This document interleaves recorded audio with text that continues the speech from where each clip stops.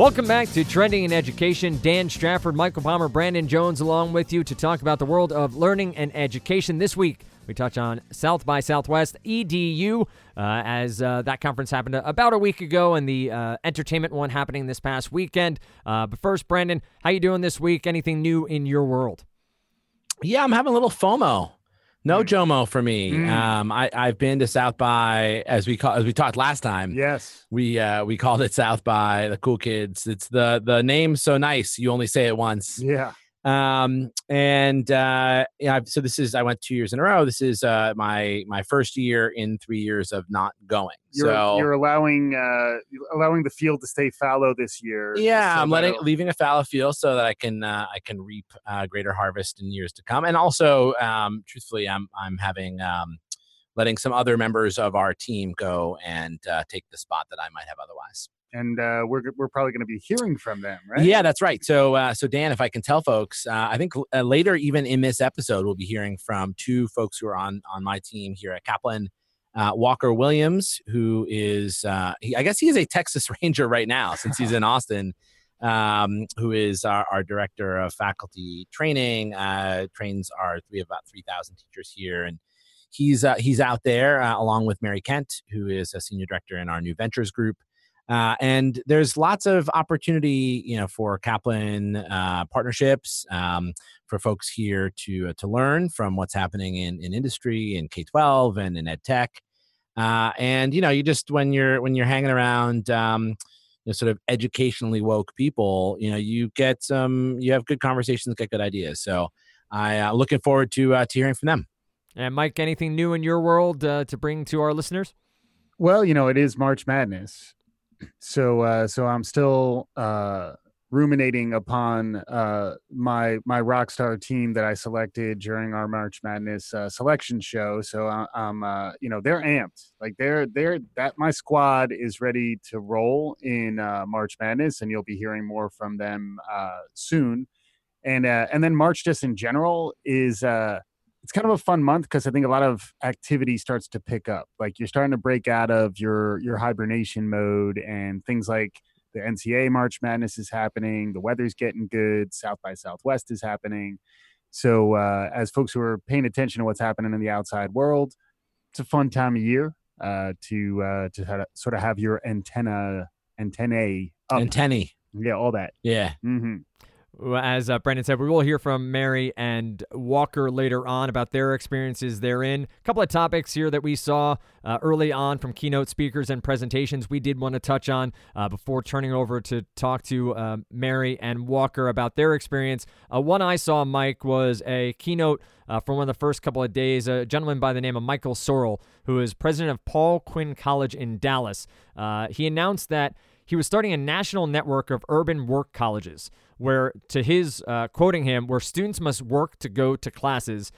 He discussed the idea of project-based learning, experiential learning, and that they needed to gain real-world experiences in higher education. Now, Mike, we've talked about this previously here on Trending in Ed, but this seems like a more concerted effort to really make it a college experience that is based in what I'll say in air quotes, which you can't see, but quote unquote, the real world, solving problems that are happening in your community. Sounds great. Sounds like a way to really get your hands dirty, whatever phrase you want to use. What's your take on this as a college education and the way education could change with what they're calling real life problems? Sure. Big fan of experimental models for higher ed and K-12 for that matter. So the specific ways in which folks are trying to disrupt and reinvent the model, I sometimes have different takes on that. So whether this one is the winning gambit that is going to revolutionize higher ed, probably not. It's the type of thing that maybe gets a little bit of traction, and it's at South by Southwest or South by. So getting the exposure, the fact that we're talking about it, maybe more people will think about adjusting their curricula and their approach to their school. But I think I'm more just pro change and pro experimentation, just because higher ed has been so slow to evolve. And even some of the last time, I think folks thought it was was going to be transformed was the MOOC movement, starting in 2012, and that didn't really get maybe as much traction as some of us might have thought. So I do like the focus on practical application of real life problems.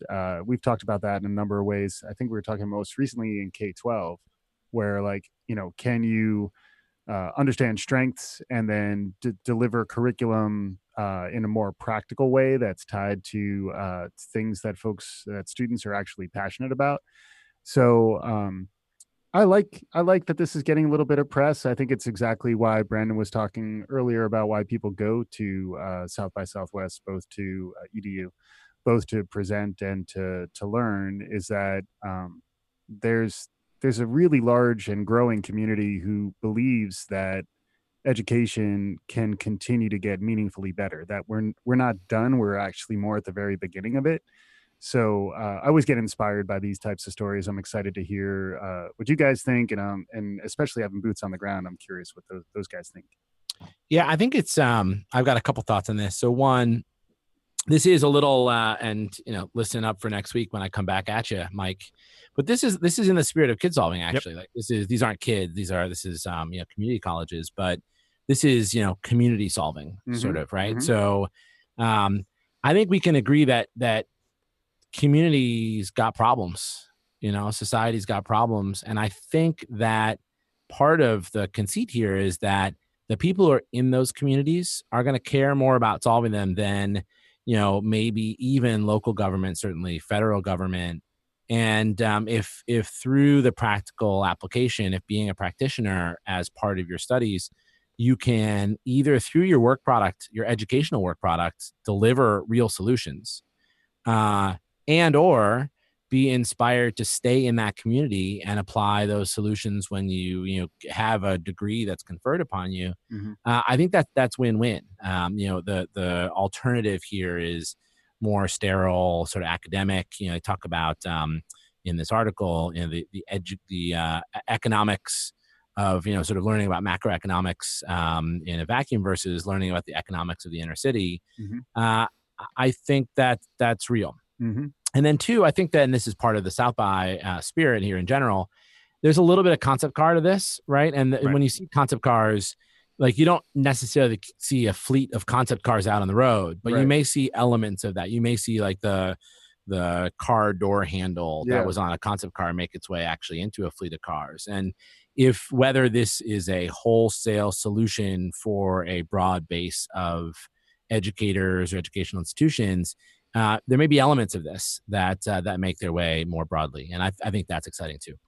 One of the other topics on hand in the first couple of days was Betsy DeVos, who I think it's not outlandish to say has had a rocky tenure as the head of the education department for the United States, has been challenged many times over as she approaches schools, and has a panel discussion here, Brandon, where she wants to rethink education by unleashing innovation and supporting choice. Her guests on that panel, Annette Agarwal, CEO of EDX, Ben Wallerstein, CEO of Whiteboard Advisors, and Dave Clayton, Senior Vice President of Consumer Insights at Strata Education Network. Three entrepreneurs, not educators per se, but those who run education companies. Teachers in the audience didn't love that. They did ask her why, and she was just saying that teachers in and of themselves are entrepreneurs as well, so she didn't see a disassociation there between the panel and the teachers in the audience. But she's challenging, again, like Mike said, to challenge on innovation, to change the landscape a little bit and see where these kind of companies can go. The discussion seemed to be along those lines. Anything from this discussion in the article here in EdSurge about the discussion that you found interesting, or you think that could be something adopted or push sort of policy forward for Betsy DeVos and the U.S. government? Yeah, I think it's hard. I think it's hard as the Secretary of Education. You are, particularly for Betsy DeVos, coming in not from a career in education, but from a career in industry. Let's say you've got 4 or 8 years, right? You spend your first year learning, right? Maybe it's longer. And, by the time that you're able to do, to actually affect change and what policy change can you actually, from like an executive standpoint, administer, you yourself are a lobbyist in certain ways. I think it's hard. I think it's so it's hard and it's hard to move from platitudes like we should be more innovative, innovative. Mhm. She probably doesn't say it that way. Both of those. That's what I'm just innovating on the pronunciation there. Yeah. I think it's easy to say platitudinous things, right? Mhm. And it's hard to actually affect change. I will say, and this is not meant to be a referendum on her tenure or her role as Secretary of Education. I think it's hard when you don't bring educators on stage with you. Yep. Like you need one, Sure. right? And because otherwise you're going to get the questions that she got. I mean, she had a good answer, I think, which is to say educators are innovators too. So having innovators on stage, it's not an either or, it's both and. But I think having been there at that conference, it is largely K-12 and then higher ed. There are a lot of ed tech companies as well, but there's you got to know who's in the room, and I think that's important to making sure that your message lands. Anything else, Mike, stand out to you before we do turn it over to Walker and Mary for their take from on the ground there at South by Southwest? Well, I think the DeVos panel was interesting. First, she was moderating a panel. She wasn't a keynote, which I thought was a change for her. And full disclosure, I haven't been a raving fan of our Secretary of Education, but I think the fact that she's getting out there and engaging, I think is actually a good thing. And then to me, a lot of this comes back to the theme of diversity and inclusion, and you want to be inclusive when you're putting a panel together, particularly to understand how educators are going to perceive what you're putting out there. And I thought in this particular case, I don't know how much Betsy DeVos was involved in the structure of the session or whether she was, I'm sure she agreed to it. But the idea of hearing from educators, it's actually something we're trying to do more on this show too. And, we're talking to folks who are closest to many of our teachers. For example, Kaplan's got thousands of teachers working for us. Both Brandon and I are former Kaplan teachers. So it's something I think we all could learn from, trying to include all voices, all angles. And, getting back to one of the things we've talked about on a number of occasions, education doesn't change without getting buy-in and energy from the educators themselves. And I'm sure that's a theme that we're going to continue to come back to throughout this conversation and on the show. Joined now by Walker Williams and Mary Kent. You heard Brandon speak of them earlier. Want to dive right in here. We talked earlier about some of the keynotes, but we'll get to that momentarily. Mary, just your general sense of the depth and breadth of South by Southwest EDU. Obviously, South by Southwest just concluding this past weekend, but the EDU happens before. It's a gigantic event. What was your initial reaction and your overall reaction to the time you spent there? It really is a gigantic event. So this was actually my first year attending South by Southwest EDU, and I hadn't realized just how big it was. So one of the things to remember is that there are a number of program tracks, so arts, early learning, data, language learning, and you can attend sessions on any of those tracks. So there are multiple sessions running at any time. We were only able to, obviously attend a small percentage of those. So this is going to be my take on the ones that I was able to see, and then what I heard from peers and colleagues who were there as well. But for me this year, it really stood out that there was a focus on SEL, or socio-emotional learning, a lot of talk around soft skills. There was definitely a follow-up on the AI and the VR and AR and all the technology in education, which was a really big focus last year, but it had a different feel to it this year. It was more talking about how that's being incorporated and how that plays into some of the soft skills and SEL. A lot on personalized learning, the future of assessments, and then just a lot on affordability, access, equity, really everything along those lines. Walker, how about yourself? Depth and breadth, was it overwhelming to an extent? How much was going on there? Yeah, I mean, overwhelming is exactly the word that I would use, but not necessarily in a bad way, right? It's sort of diving into this sea of ideas and luminaries and presentations and events, and it's really exciting and it's fun. It's a great experience. Also, my first time. going. The thing that struck me about all of that was there's probably a huge opportunity, I think, at South by Southwest EDU to try to capture some of the best content from this event and package it. Because as Mary said, there are these different tracks, sort of different topics and subjects and skills to dig in on. And my sole regret is that there aren't 10 of me who could go to sort of all the parallel scheduled sessions. But yeah, all really wonderful themes, all really quality programming, and just a whole lot of it. It was going to be a somewhat tongue-in-cheek follow-up of how many replications of yourself did you want to have to be able to get to all the sessions. But it sounds like you're seeing more and more of these events, doing a great job going digital after the fact, putting up the recordings, giving you access to those. And I know some big events are doing that more and more. Hopefully things like South by Southwest EDU catch on as well, and even sell it after the fact. There is definitely a market for folks who have the FOMO, have the fear of missing out, who would pay a little bit to be able to get access to these great sessions. Walker, you make mention of being able to split yourself, but the keynotes typically there's only one keynote happening at a time. So you're able to see those major ones that happen. We talked a bit about two of them on the open with Brandon and Mike. General impression of the keynotes. Did they set a certain tone for the event, a certain way that you felt like the keynote speakers were trying to maybe shape the way discussions would go the rest of the day? Yeah, so first of all, they were all extremely high quality, really, really amazing presenters. And as far as the presentations themselves, there was, and this is a broad theme in sort of presentation generally, there was a thread of storytelling sort of throughout all of the presentations. It started with a presentation from The Moth, which is a storytelling project that you might be familiar with. That was really delightful. And then sort of proceeded, right? Even as sort of the discussions got more technical and focused, there was a lot of storytelling about learning communities and students and teachers and all those things, which was interesting to see as sort of a high level theme for those presentations.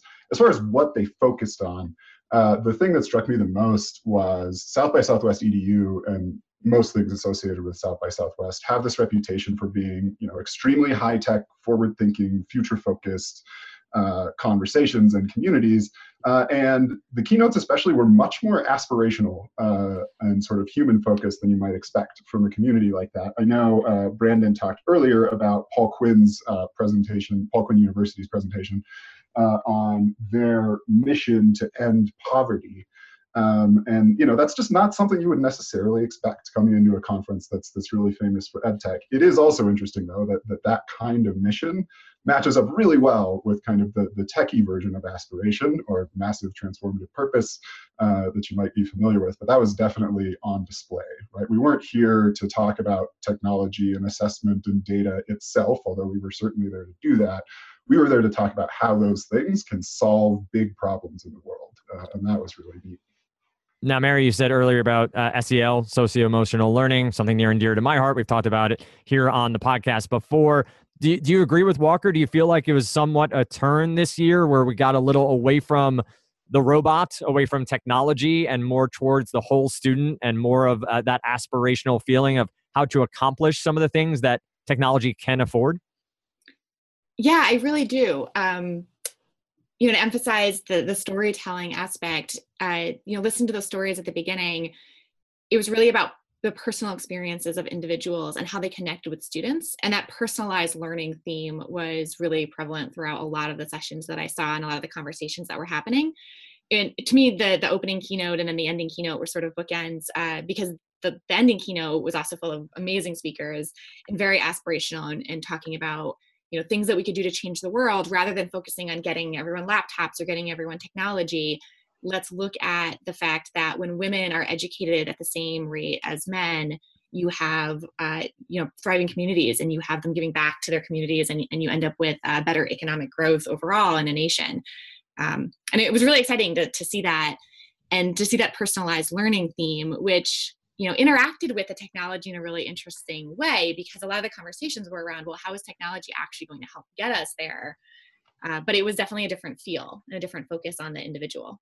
Two quick plugs. If you haven't heard the International Women's Day episode we had of Trending in Education, Nancy Sanchez had a very similar path about female education and the rise of a community when females are educated at the same rate as men. And it was inspiring to listen to her. So if you haven't yet, I would suggest taking some time to listen to that episode. And Esther Lee, Rochelle Rothstein, and Deborah Barabishas were all great as well, but Nancy really honed in on a very similar topic.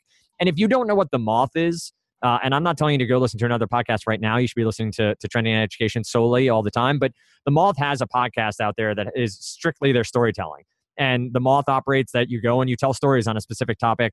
I've done it before. My family is big into The Moth, so it's been great. Awesome to hear they were there. And now I do have FOMO that I didn't get to see this keynote, but and I also probably am too old to use FOMO, but that's fine. I'm going to use it anyway. I really implore you, check out the Moth podcast. And if you're in a city that has it, it's worth even going just to watch, to see the storytelling, to see the experience that people go through to do that. Now, Walker, coming back to you, so many sessions, so many ways to choose what track to go down. Even when you choose what you think is the best, you probably have in the back of your mind, I really wish I was in Exhibit Hall A instead because this one's not meeting my expectations.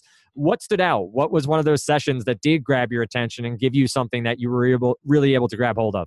I guess one quick note, and Brian Carledge explained this to me, and I'm really glad he did. Piece of advice if you're attending a conference like this: if you're sitting in a session and it starts and you wish you were somewhere else, go somewhere else. That's a good point. Just throwing that one out there. But to answer the question, my favorite session was about using assessment to help develop great teachers. And it started off as a little bit of like sales pitch that this is a thing you should do, which was not itself that intriguing to me because this is a thing we already do, right? This is a core part of my job and my team's job.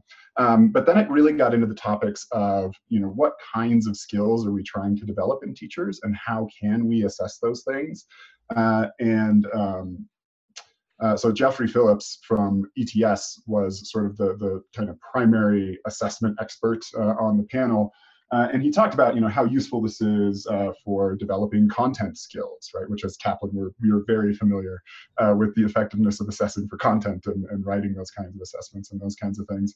And then the conversation sort of moved into how much harder it is to build assessments at scale that are, sort of automatically graded, that can help you make decisions for what might be called soft skills or SEL or non-cognitive skills, depending on who you ask. Stuff that I like to call things computers are still bad at, because I think all those other labels kind of have limitations in them that don't cover the really broad field of things that computers are still bad at, right? And therefore that people should still be doing.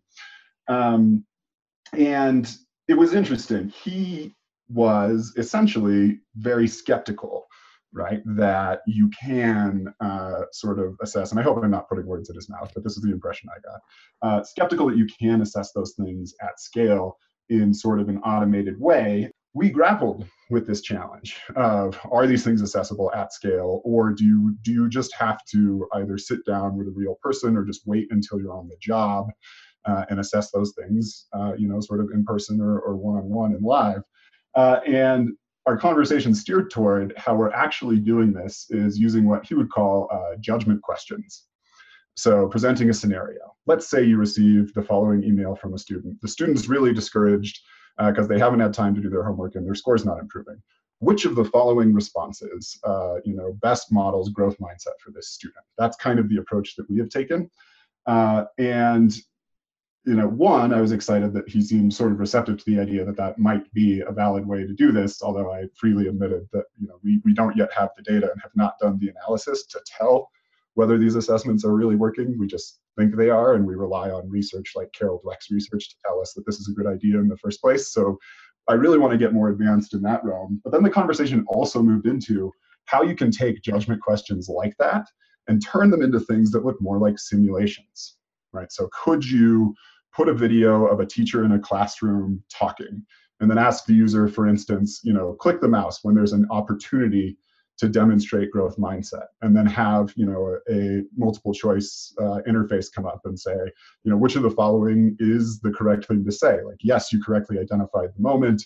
Now I want you to pick a response, and then, perhaps have a student respond and then do follow-up. So you can really start breaking these things that we often call non-cognitive skills down into learning objectives that are accessible at scale, that lay out a process for how to perform this skill. It almost sounds as the HR trainings we go through, where you have to watch the scenario and assess what the right response is, or what typically the wrong response is in the human resource world. But makes a lot of sense and gives the teacher a new way to interact with it rather than assessing somebody else on screen or assessing what they're doing is an intriguing way to go about it. Mary, how about yourself? Was there a session that, looking back now, stands out and you took something from that you're excited to bring back to work?